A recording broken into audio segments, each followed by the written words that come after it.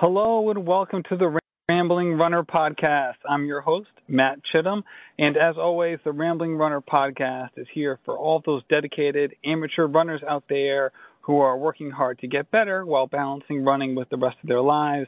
And today, I am happy to be joined by Alana Kopelson. Alana recently ran 2:59. My goodness, in the Chicago Marathon after just a couple years ago running her first marathon before age 21 in 3:35.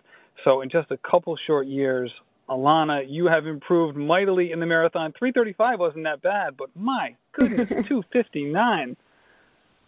Yeah, thank you so much. Yeah, that was such a nice intro. Thank you. Yeah, it's crazy to me still to look back. Of course, 3:35 is still a very respectable marathon time, and I was so ecstatic when, I crossed that finish line in 3:35. I'm still so proud of myself for that day. But yeah, I've been dreaming about a sub-3 for, months now, so it's kind of surreal that it finally happened. I can imagine, and we all have running goals, and especially with marathon goal times, even when it's something where you can see it becoming reality, is you look on all of those race or pace calculators and you say, all right, I can run a 3:30 or whatever round number a lot of people gravitate towards. Executing it oftentimes is a lot harder than kind of predicting it. So I definitely want to get into your recent marathon effort. But before we do, I just want to bring it back a few years. So before your 3:35, you were at Indiana, correct? You're at Indiana University? Yes. So, yes, I was. So you're at that point, most marathoners are not at that age, right? Most people get into marathon a little bit later in life, especially, I just didn't say especially, but even if they are active runners, they kind of enter it later in the game. So for you, what was the reasoning behind getting into marathoning at such a young age relative to some other marathoning peers? Yeah, so people think it's kind of crazy. I actually was not a runner at all growing up through, middle school or high school, really even college. So my mom is a big marathon runner. She's done 60 or 70 marathons, something crazy like that. So I always grew up with it in my family. I was a dancer and I played sports, but running was never really my thing. I kind of viewed running as the punishment, during those sports, but I knew I was always fast. Like I would always come in first place in the mile at field hockey, but I honestly dreaded running. My mom would always try and drag me to those, 5Ks, and I would just find every reason to complain and not do them. So I think it was really in college when I was at Indiana. I started running just to stay in shape, and I wasn't dancing anymore, so it was a way just, at the gym, what else am I going to do other than run on the treadmill? And that's when I actually started to enjoy it and realized that I was pretty good at running. So I think one summer, maybe after my freshman year, my mom just was like, come out, for a run with me. And I remember we did a 10-mile run, and I was so proud of myself. And I think that's really what kind of lit the fire inside of me.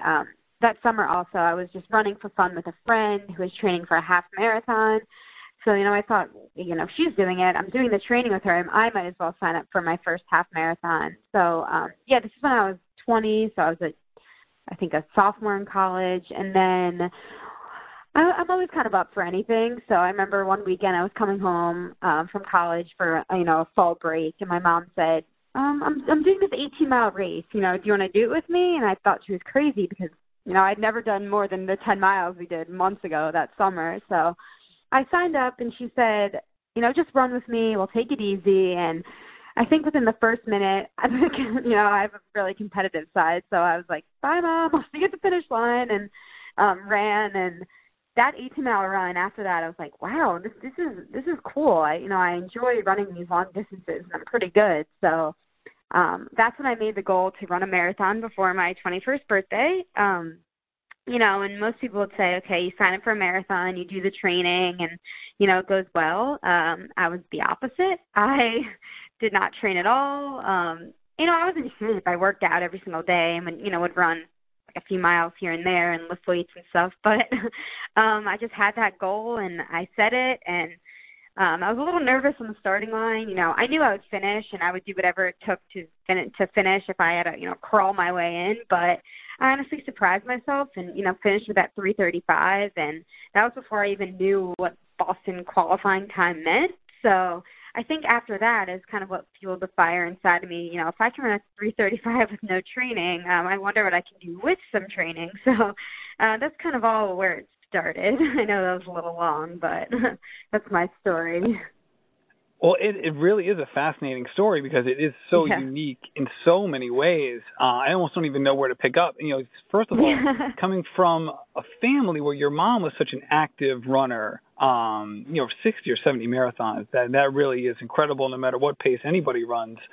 Yeah. And just it's so funny that you still, even with that, in the house, you still viewed running as like the punishment sport. Like you said, like if you don't do well, hey, go run a lap, so on and so forth. And it's so funny that you were able to see the positive benefits of running, basically staring you in the face every day, but it's still like, was something that for you was kind of far off and kind of tapping into. And that's such an interesting thing. Also just how genetics play into it, right? Because I think a lot of people, rightfully so, they look at, all right, how well you do at running, especially long distance running, is more about training than genetics, right? So running fast might be more genetic based, whereas, long distance running might be something else. This is a gross oversimplification. I'm just kind of throwing out a possible hypothesis here. Whereas for you, obviously, that wasn't necessarily the case. So I guess going back to that marathon, though, how was your pacing during that marathon? And I bring that up in the context of your most recent Chicago effort when you ran 2:59. The pacing was remarkably consistent. Every 5K was like a metronome in terms of the consistency, all the way up to 40K. So for you, what did it look like for that first effort? Was there like the 20-mile wall, any of that going on? Yeah, that's a great question. It's actually funny because now I'm so obsessed with my Garmin watch. If I don't go on a run with my watch, I feel naked, but I didn't even know that was such a thing. There was a thing as GPS watches. So I had no watch. I just kind of went. I literally had no time in mind. And like I said, I had literally done no long runs besides that 18-mile long run that was probably 6 months before. So I really had no idea. I was such an amateur. And I think that first experience, I really didn't, I remember since I didn't have a watch, I was just looking at the clocks each mile and kind of counting on my fingers, doing that marathon math. And I was like, oh, this is around like 8 minutes, 8:05, pretty good. I just kept trying to count 8 minutes around then. And it was just cool for me, that whole experience. I remember when I passed mile 18 and it was the longest I've ever gone, and it was just entering a whole new territory. So I think I was just more excited about, tackling that distance rather than the time. So, once I got to mile 19, 20, I don't remember ever really hitting a wall. I mean, my legs I was in so much pain, but it was just, it was so cool to me. Like, oh, wow, I've never run 23 miles, 24 miles. Wow, like this is awesome. So I think it was at mile 23. I saw a pacer in front of me, and like I mentioned before, I am pretty competitive. So I think that's when the competitive side kicked in, and I tried to pass that pacer. And I remember it was 3:40 pacer. So that was the only real time I ever really had any idea what time I was going to be running. So and of course at the end when you see that finish line, you try and sprint to the finish. But when I crossed that finish line, I was just happy to be done. I didn't know my time was good or bad or whatever. And then it wasn't until my mom was running the same race, she finished, and she was like, oh, I think you might have qualified for Boston. I was a few seconds off, but so I didn't really care about my pace, but it turned out that I probably had pretty, consistent splits there too. And like you mentioned for Chicago, I was pretty happy with them. I'm known to positive split in marathons, which is not the best thing to do. So, I was very happy with my recent race. They were pretty consistent splits, so that's something I'm definitely proud of.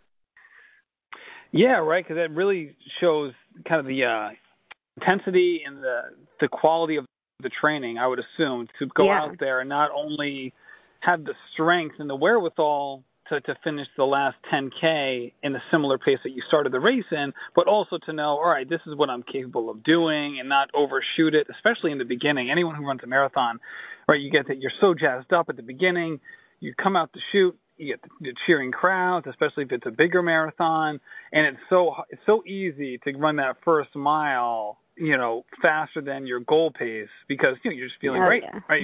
I mean, if you're hurting in the first mile of a marathon, you're doing it wrong. So it's definitely easy to surpass it. So after the 3:35, I'm sorry. So after the 3:35, you had that gap, kind of the interval where you then, I don't know if it was the next marathon or the marathon after, where you clocked 3:15. So for you, what was the difference in terms of the training? Obviously, you already mentioned, all right, this is what you did for the first marathon, which was a whole lot of just, I'm a fit person, let's see what I can do, versus when you went out for the 3:15 and got the 3:15, what did the change in training look like for you? Yeah, well, that's the thing. There was training. So for my first two marathons, it was, the 3:35, and then I waited an entire another year to run another one. Didn't train again at all because I was in college and it was time for that. But then I ran a 3:30, which, that was my first Boston qualifying time. And then after that, that's when I really started to get serious. So I graduated from college and, I realized that I did want to take my running more seriously. So I actually, I didn't have a coach yet. I started making my own training plan, just adding in the long runs every single week. And I think for me, what works best is just having that time on your feet. So before that, I think it was a 3:14. I had a 3:18 and then a 3:14. So I think that I didn't really have much speed work. It was more about just getting in those miles and, having those long runs and building up my endurance. So that's really, I think, what helped me. I didn't really start to do, tempos and speed until I was training for Boston, last April. So I think just for me, it's just about putting in the miles and putting in the time on your feet, really. Interesting. So then after you had those two marathon experiences, right, so now you're in kind of the mid-teens area, at what point in this whole timeline for you do you go from, all right, I think I can be pretty good at this, to, hey, I think I can be one of the best in the country at this? I saw a stat earlier today where it's like 2% of marathoners break 3 hours, my goodness, break 3 hours in the marathon. And so, that by definition means that you are, an elite runner, maybe not a professional, but an elite runner. So when did it go from, all right, I have, some genetic gifts here. Obviously, I have some lineage with my mom, to go from that to all right, hey, I can be competitive. I can, be one of the top female finishers, in a pretty serious marathon. And when did the goals start to really shift for you? Yeah, so I think it was right after that 3:14 in Philly in 2016. So, that was a pretty big goal. I didn't know if I could really jump right from 3:14 to sub-3. I think, a lot of people do that, but I think it was important for me just to take small chunks off. So that's really when that thought came in my mind, and I said, okay, this is, I'm going to dedicate myself to this training, whether that means waking up at 5 in the morning to, run 12 miles, a tempo run before work, but I'm going to do it. So, so I think that was just in the past year, really. I really dedicated myself towards training, up the mileage, put in the tempo miles and the speed work. I started working with a coach, and I really just got, this thought in my head, like, I can be good, I'm dedicated to this sport, and I want to get better. So, I had in my head that I wanted to break 3 at Boston, but I kind of knew that was an unrealistic goal just because, like I said before, that was a very big jump, 15 minutes. So Boston, I just wanted to go out there and see what, after all this hard work, what I could do. And, I don't know if you know, but Boston was a very hot day, and it's an extremely hard course. So I ended up with a 3:09, which I was very, very proud of. I think I was in shape to run probably a 3:05, but that course just eats you up, so especially on a hot day. So after that 3:09, I thought, this is it. I'm going to go for it. A lot of people maybe thought I was crazy, like, why don't you, go for sub 3:05? But it was in my mind, and I knew what my body was capable of. I was hitting, faster tempos than I ever had before. I was doing long runs with 6-mile fast finishes, so I knew what I was capable of. And of course there were times when I was scared. I didn't know if I'd be able to do it here in Chicago, but I think really my mindset changed, and instead of telling myself, wondering if I could do it, I just told myself I did it. I visualized myself crossing that finish line with the clock 2:59 something. So I think that really is what helped me in the end, accomplish my goal.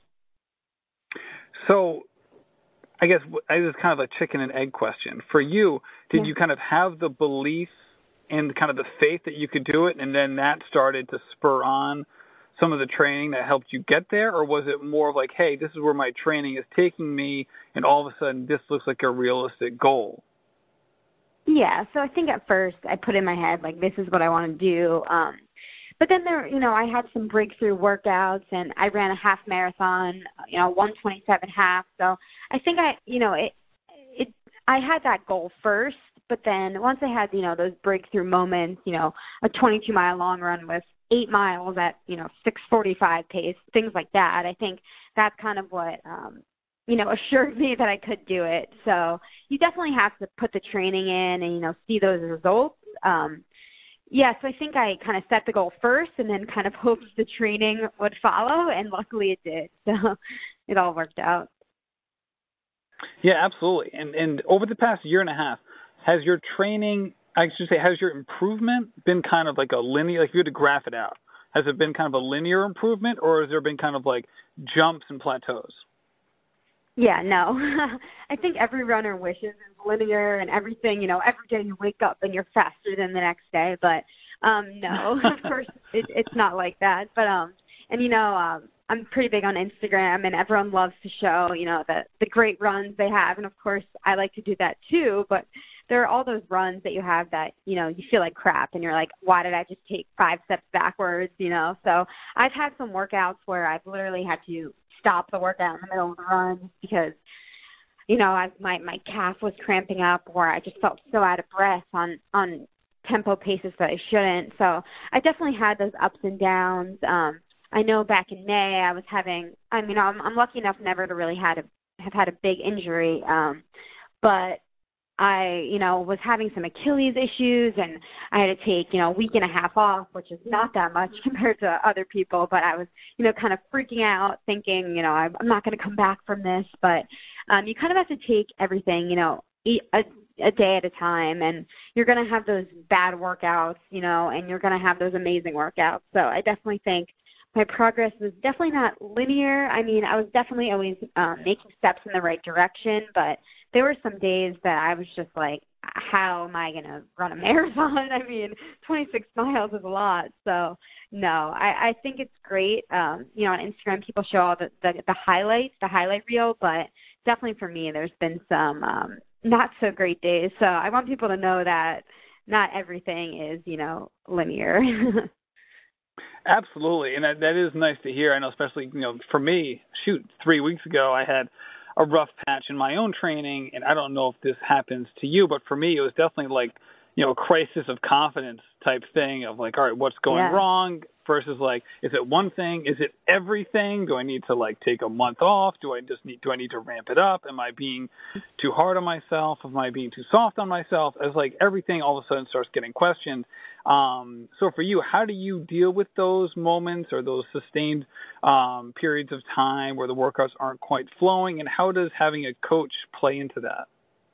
Yeah, it's definitely hard. Like I said, I had to take a week and a half off, and that, that's nothing compared to people that are taking months off due to injuries. And, that was really hard for me mentally. I think I felt like I was ruining all my progress by missing, 2 tempo runs in a long run.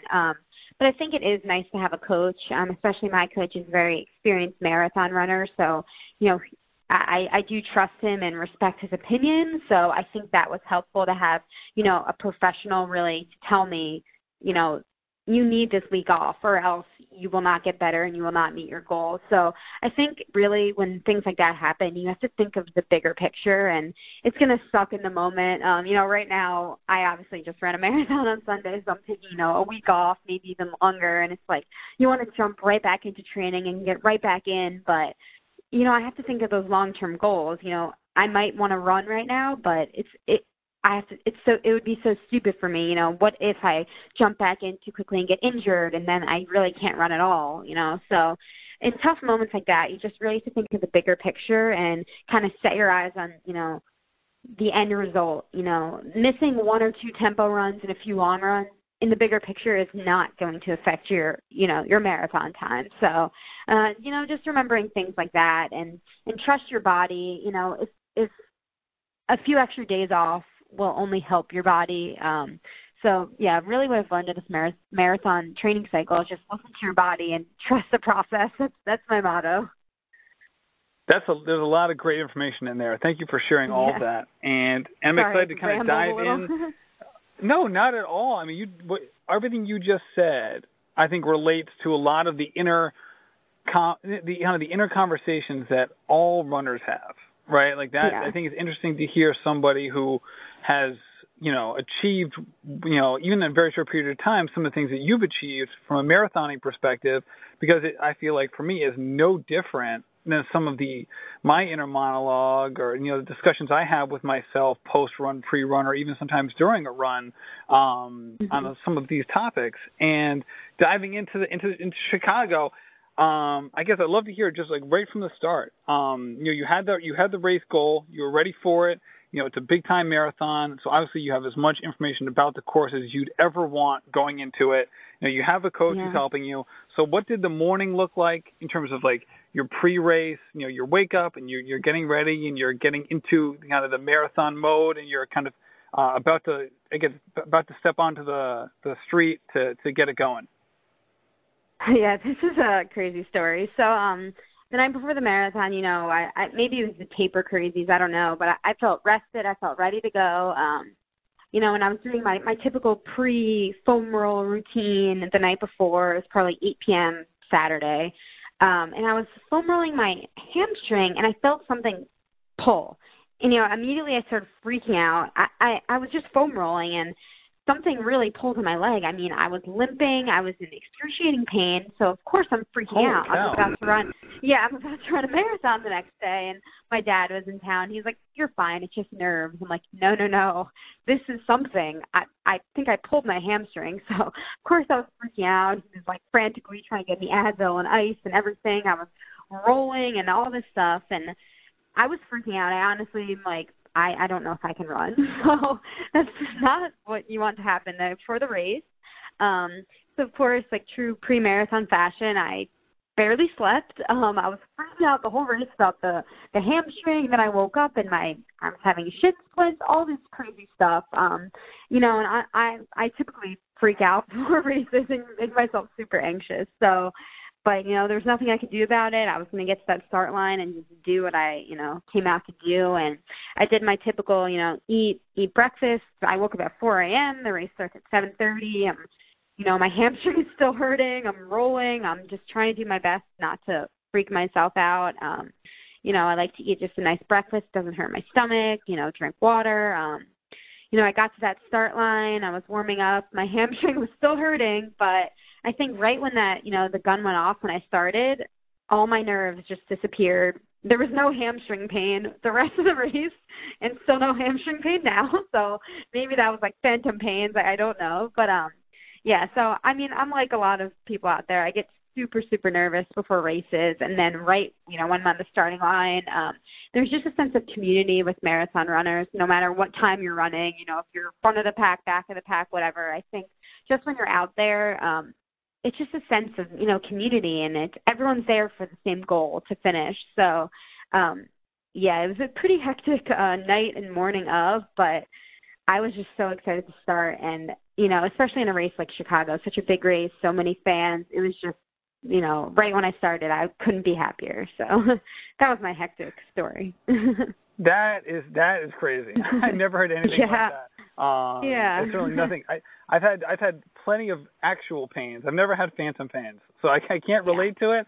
But it doesn't sound enjoyable. It's almost worse than having a slight injury, because you have this questioning of like, do I, like how real is this? All right, so we talked earlier about how your pacing was very consistent, basically 6:42 pace to run the average pace for your marathon in total. So the first 10 miles, how did that play out for you, and how did it play out in terms of what you were expecting to have happen once the race got started and you realized that your hamstring was going to be okay? Yeah.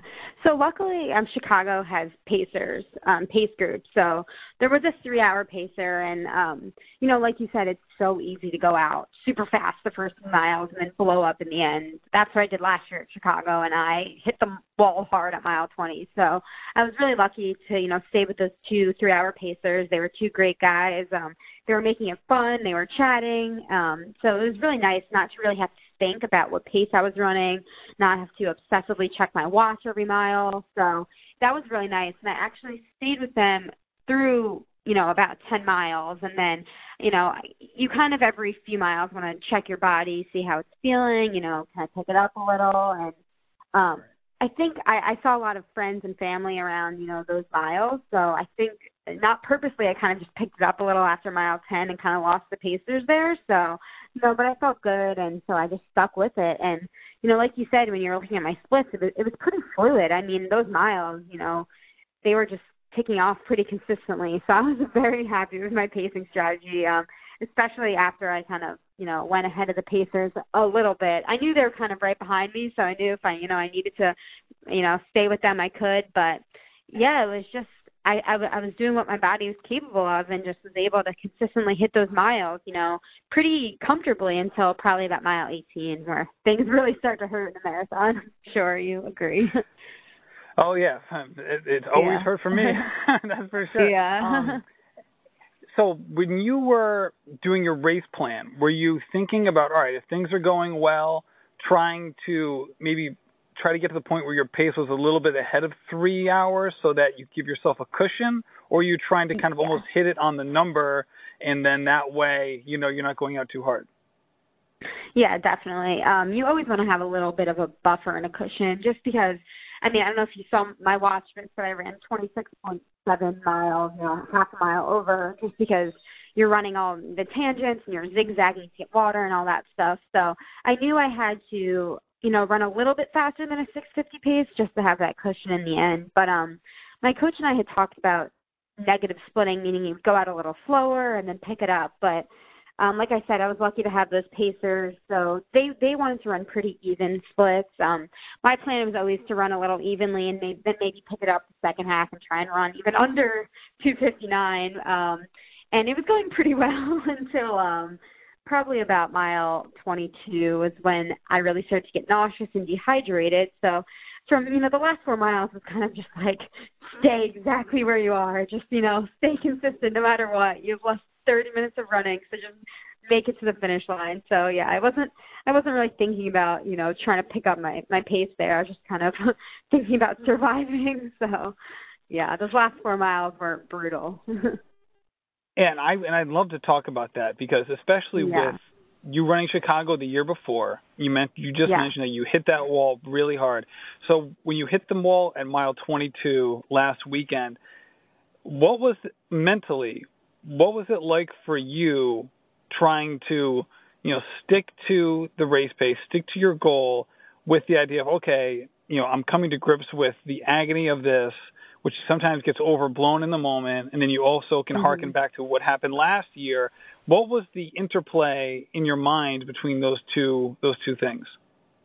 Oh, yeah, it was rough. Usually when I, during those last few miles of a marathon, it's because my legs are burning and I physically don't feel like I can walk another step. But on Sunday, my legs felt great, and I really credit that to all the mileage I've been running. But it was the nausea and the dehydration. No matter how much water I was drinking, I felt so dehydrated and sick, physically sick. So it kind of was just survival mode from then on. And there were points in those 4 miles where I was like, just slow down. I don't want to throw up. I don't want to pass out. And then there were those other thoughts that said, no, I did not make it this far to miss my goal probably by like 30 seconds. So it was really that inner dialogue in my head, of just push it, you can throw up at the finish line, or, slow down. And listen to your body.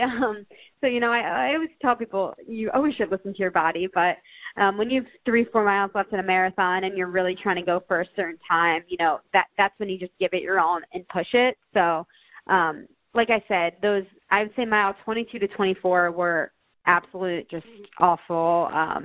The sickness, I just felt horrible, but I think the last 2 miles is really when the adrenaline kicks in, and honestly, those last 2 miles are kind of a blur for me. I saw a few women pick it up and push the pace, and I said, I'm going to try and stay with them as long as I can. It's 2 miles, and it's going to hurt like hell, but it's only 2 miles, so you can do anything for 2 miles. And I think it really helped that I saw, my dad and my boyfriend and a few friends those last few miles really to just – help me get through those dark moments. So, yeah. And that is amazing because it really speaks to the fact that a lot of that hitting the wall feeling, not for everybody, but like in this moment for you, and this is exactly what happened to me during my 2 marathons as well, is that it's a mental game because it's not as if your body was better at mile 24 than it was at mile 22. In fact, it was obviously in a worse position. You just ran 2 additional miles, right? Yeah. You're just on your feet for an additional 14 some odd minutes. And yet all of a sudden for you, you hit this new this new level of running internally where all of a sudden it felt great. Whereas just 2 miles before that, it felt terrible. So, is that one of those things where you go into it knowing like, all right, this is going to be a mental challenge and how am I going to deal with this when the going gets tough? And just the process by which you handle those moments. Is that something that you personally prepare for?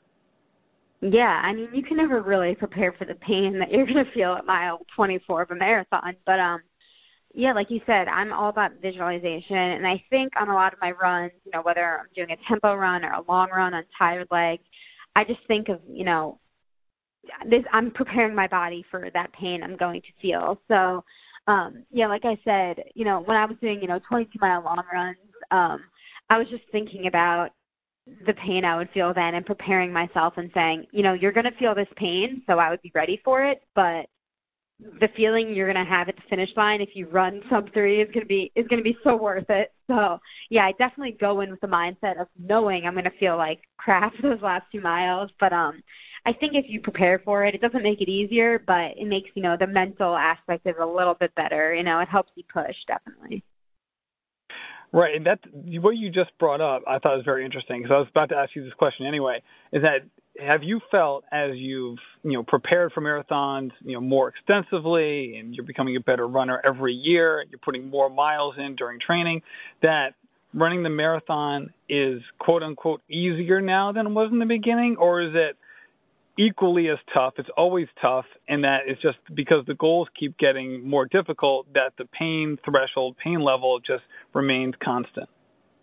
Yeah, it definitely does not get easier. And I like that quote that's like, running, it doesn't get easier, you just get stronger or something like that. But yeah, no, it's no matter what time you're running, if you're running 5 hours, if you're running 2 hours, it's definitely never easier. But yeah, I think you just once you're more experienced, you can kind of prepare for what you're going to feel physically and emotionally those last few miles. So I think definitely being a more experienced runner helps. And it also helped that I ran Chicago last year, and I did hit that wall like at mile 20, 21. So I really did know what to expect. And I knew running a sub 3-hour marathon is not easy, especially since I was trying to, make a pretty big jump, 10 minutes. So I knew I was going to be hurting. So yeah, definitely I think it's good to prepare. And yeah, so it definitely does not get easier, but you have a little more preparation and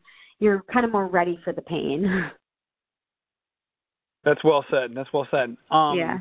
You mentioned earlier, that you're on Instagram, you've developed quite a following and it seems like quite a community on Instagram. Your handle is Alana runs 26.2. And for you, how has that affected your running? Because it seems like a lot of people engage with, the content that you put out there.